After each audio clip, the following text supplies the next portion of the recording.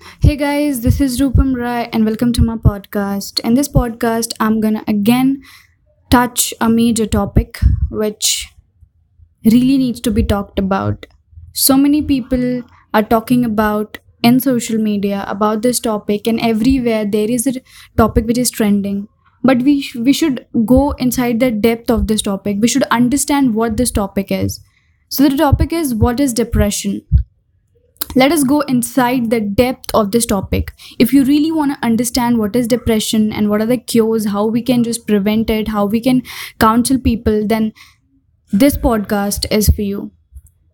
Depression, major depressive disorder, is a common and serious medical illness that negatively affects how you feel, the way you think, and how you act. Fortunately, it is also treatable. Depression causes feelings of sadness and or a loss of interest in activities you once enjoyed. It can lead to a variety of emotional and physical problems and can decrease your ability to function at work and at home. Depression symptoms can be vary from mild to severe and can include feeling sad or having a depressed mood, loss of interest or pleasure in activities once enjoyed, changes in appetite, weight loss or gain unrelated to dieting, trouble sleeping or sleeping too much, loss of energy or increased fatigue, increase in purposeless physical activity, example, inability to sit still, pacing, handwriting, or slowed movements or speech. These actions must be severe enough to be observed by others. Feeling worthless or guilty, difficulty thinking, concentrating, or making decisions, thoughts of death or suicide. Symptoms must last at least 2 weeks and must represent a change in your previous level of functioning for a diagnosis of depression. Also, medical conditions, example, thyroid problems, a brain tumor, or vitamin deficiency can mimic symptoms of depression, so it is important to rule out general medical causes. Depression affects an estimated 1 in 15 adults, 6.7%, in any given year, and 1 in 6 people, 16.6%, with experienced depression at some time in their life. Depression can occur at any time, but on average first appears during the late teens to mid-20s. Women are more likely than men to be experience depression. Some studies show that 1/3 of women will experience a major depressive episode in their lifetime. This is a high degree of heritability, approximately 40% when first-degree relatives, parents, children, siblings have depression. Depression is different from sadness or grief. The death of loved one, loss of a job, or the ending of a relationship are difficult experiences for a person to endure. It is normal feelings of sadness or grief to develop in response to such situations. Those experiencing loss often might describe themselves as being depressed. But being sad is not the same as having depression. The grieving process is natural and unique to each individual and shares some of the features of depression. Both grief and depression may involve intense sadness and withdrawal from usual activities.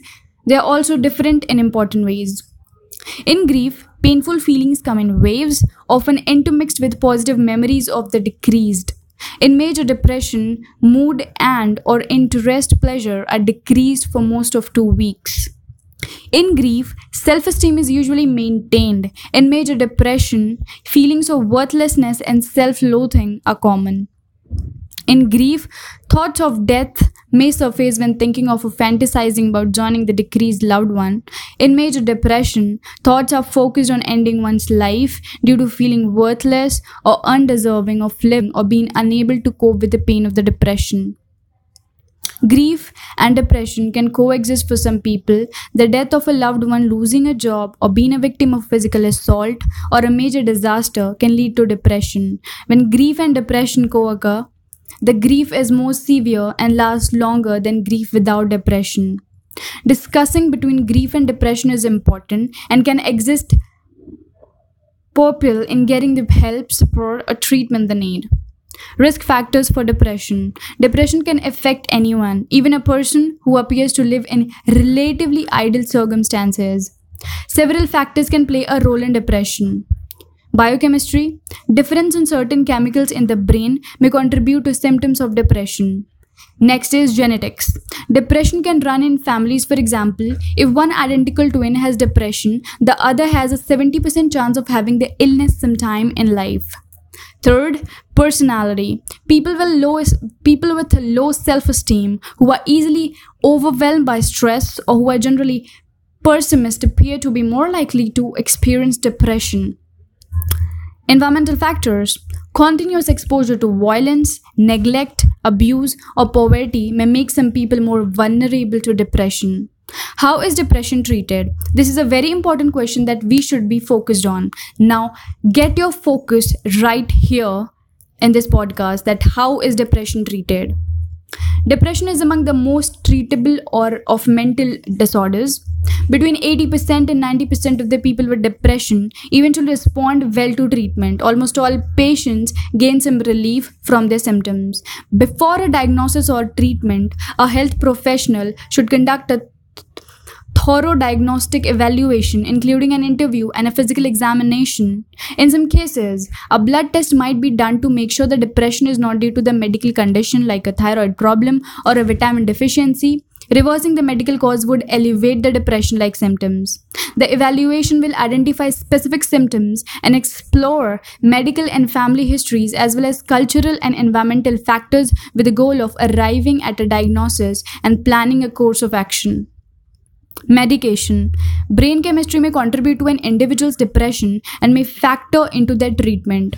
For this reason, antidepressants might be prescribed to help modify one's brain chemistry. These medications are not sedatives, uppers, or tranquilizers. They are not habit-forming. Generally, antidepressants medications have no stimulating effect on people not experiencing depression. Antidepressants may produce some improvement within the first week or two of use, yet full benefits may not be seen for 2 to 3 months. If a patient feels little or no improvement after several weeks, his or her psychiatrist can alter the dose of the medication or add or substitute another antidepressant. In some situations, other psychotropic medications may be helpful. It is important to let your doctor know if a medication does not work or if you experience side effects. Psychiatrists usually recommend that patient continue to take medication for 6 or more months after the symptoms have improved. Longer-term maintenance treatment may be suggested to decrease the risk of future episodes for certain people at high risk. Psychotherapy or talk therapy is sometimes used alone for treatment of mild depression. For moderate to severe depression, psychotherapy is often used along with antidepressants medications. Cognitive behavior therapy (CBT) has been found to be effective in treatment depression. CBT is a form of a therapy focused on the problem solving in the present.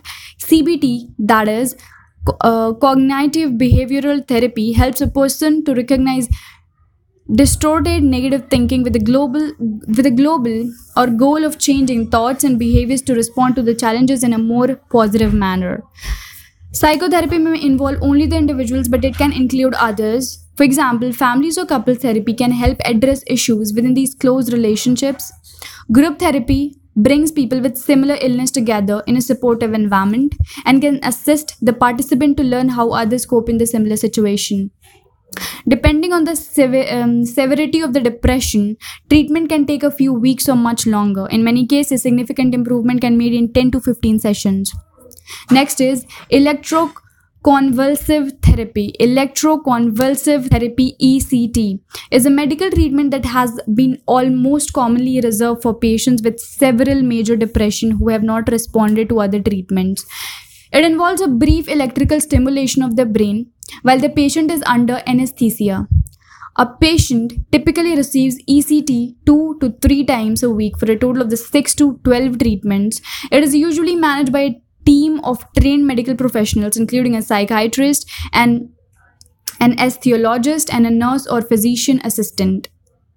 ECT has been used since the 1940s, and many years of research have led to the major improvements and the recognition of its effectiveness as a mainstream rather than a last resort treatment. Next, self-help and coping. There are a number of things people can do to help reduce the symptoms of depression. For many people, regular exercise helps create positive feelings and improves mood. Getting enough quality sleep on a regular basis, eating a healthy diet, and avoiding alcohol, a depressant, can also help reduce symptoms of depression. Depression is the real illness, and help is available. With proper diagnosis and treatment, the vast majority of people with depression will overcome it. If you are experiencing symptoms of depression, a first step is to see your family, physician, or psychiatrist. Talk about your concerns and request a thorough evaluation. This is the start to addressing your mental health needs. And there are a lot of depressions which we're going to talk about on the next podcast, which will be the part 2 of this podcast. So guys, being with me here, thank you so much for listening to this podcast. And I'm going to upload the next part of the podcast where we'll talk about the different types of depression and how we can cure them.